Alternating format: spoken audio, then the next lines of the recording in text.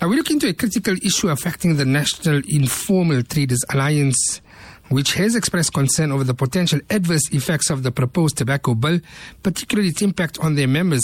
Amongst the contentious points are the suggested prohibition of single cigarette sales and the public display of nicotine products. Now we're speaking to Rashida Muller, who is the chairperson of the National Informal Traders Alliance of South Africa. Rashida, welcome to Radio Islam International. Assalamu alaikum, and shukran to have me on your radio today. Now, the proposal has received different views. We're talking about the proposed tobacco bill. Could you tell us about your concerns about this proposed tobacco bill? Yes, of course I would do that. You know, the informal sector is a very, very huge number of, unemployed people who found themselves employing themselves and starting up their own businesses. So with a high rate of unemployment, many informal traders have started trading, but it's also decades old of the informal trading. So one of the very fast sellers of informal traders, especially in and around the transport nodes like taxi ranks, stations, bus terminus, that you find that they are always there to service the commuters.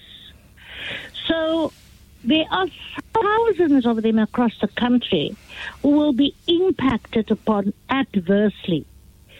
Because, the traders who sell tobacco products, their biggest seller is a single cigarette. Now, according to the bill, this cigarette, the sale of single sticks, is going to be banned, and there will be severe repercussions in the form of huge fines or even up to 10 years imprisonment. Now, to us, that is really very, very grave. And all the provinces and all the organizations have submitted their concerns about this. Up to now, we have not been given a portfolio hearing. However, many of our members have attended the public participation and have raised the voice of NITASA, the concerns NITASA have for their members. If we remove the sale of cigarettes from them, it's going to mean that they are going to be on the poverty line, they're going to be on the unemployment line, and government hasn't got, at this point in time, an alternative for us. No, definitely. Now, is it possible for you to tell us about these public hearings and if they have been of any benefit, especially regarding the banning of the sales of what we call the loose cigarettes, single cigarettes? Many people go to the shops and just buy this loose. So the banning of the loose cigarettes is what do the public hearings have to say about that? Well, you see, I'm in Cape Town, and there hasn't been any public hearings in Cape Town. But in Pretoria, there was a huge one, and our members had to queue for hours outside just to get in, because they only allowed like 250 in at a time. But NITASA did manage to get in and presented their grievances. Obviously, they don't answer you in a way, oh, yes. All they can say is that we will take it under consideration because this is Parliament, and they have to now pass this bill or not. So there was like toying outside the Pretoria, where it was, in Heidelberg, I think somewhere there. I do have it on my list. But one of our members, one of our secretaries of Pretoria, regional movement of GAITU. GAITU is the Gauteng Amalgamated Informal Traders Association. So all the regions in Gauteng are sort of, under the umbrella structure of GAITU. And then in NITASA, we have the provincial structures. So GAITU was very active in Gauteng on this. And we just hope that there will be more engagements, and that we have written for a portfolio hearing, but we are still waiting on the response of that. Okay, let's change the topic and go to a bit of the electronic cigarettes. How does the bill deal with the unregulated sale of electronic bills, and will this also impact informal traders? Well, it's not really the informal trade on the street that will be impacted on the e-cigarette, because we don't sell that.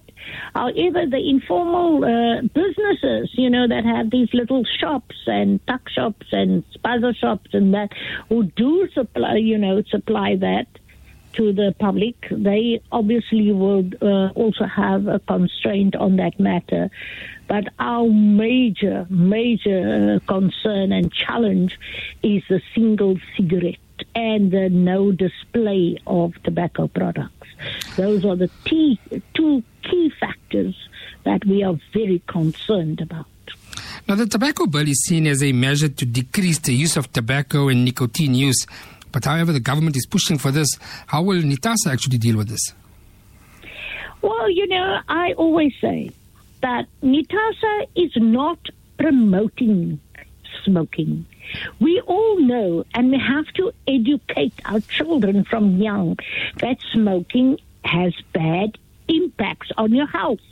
So we acknowledge that. But as long as cigarette tobacco products are a legal product, we cannot stop our informal traders who are earning a living and, being able to put their children through school and even university by the sale of tobacco.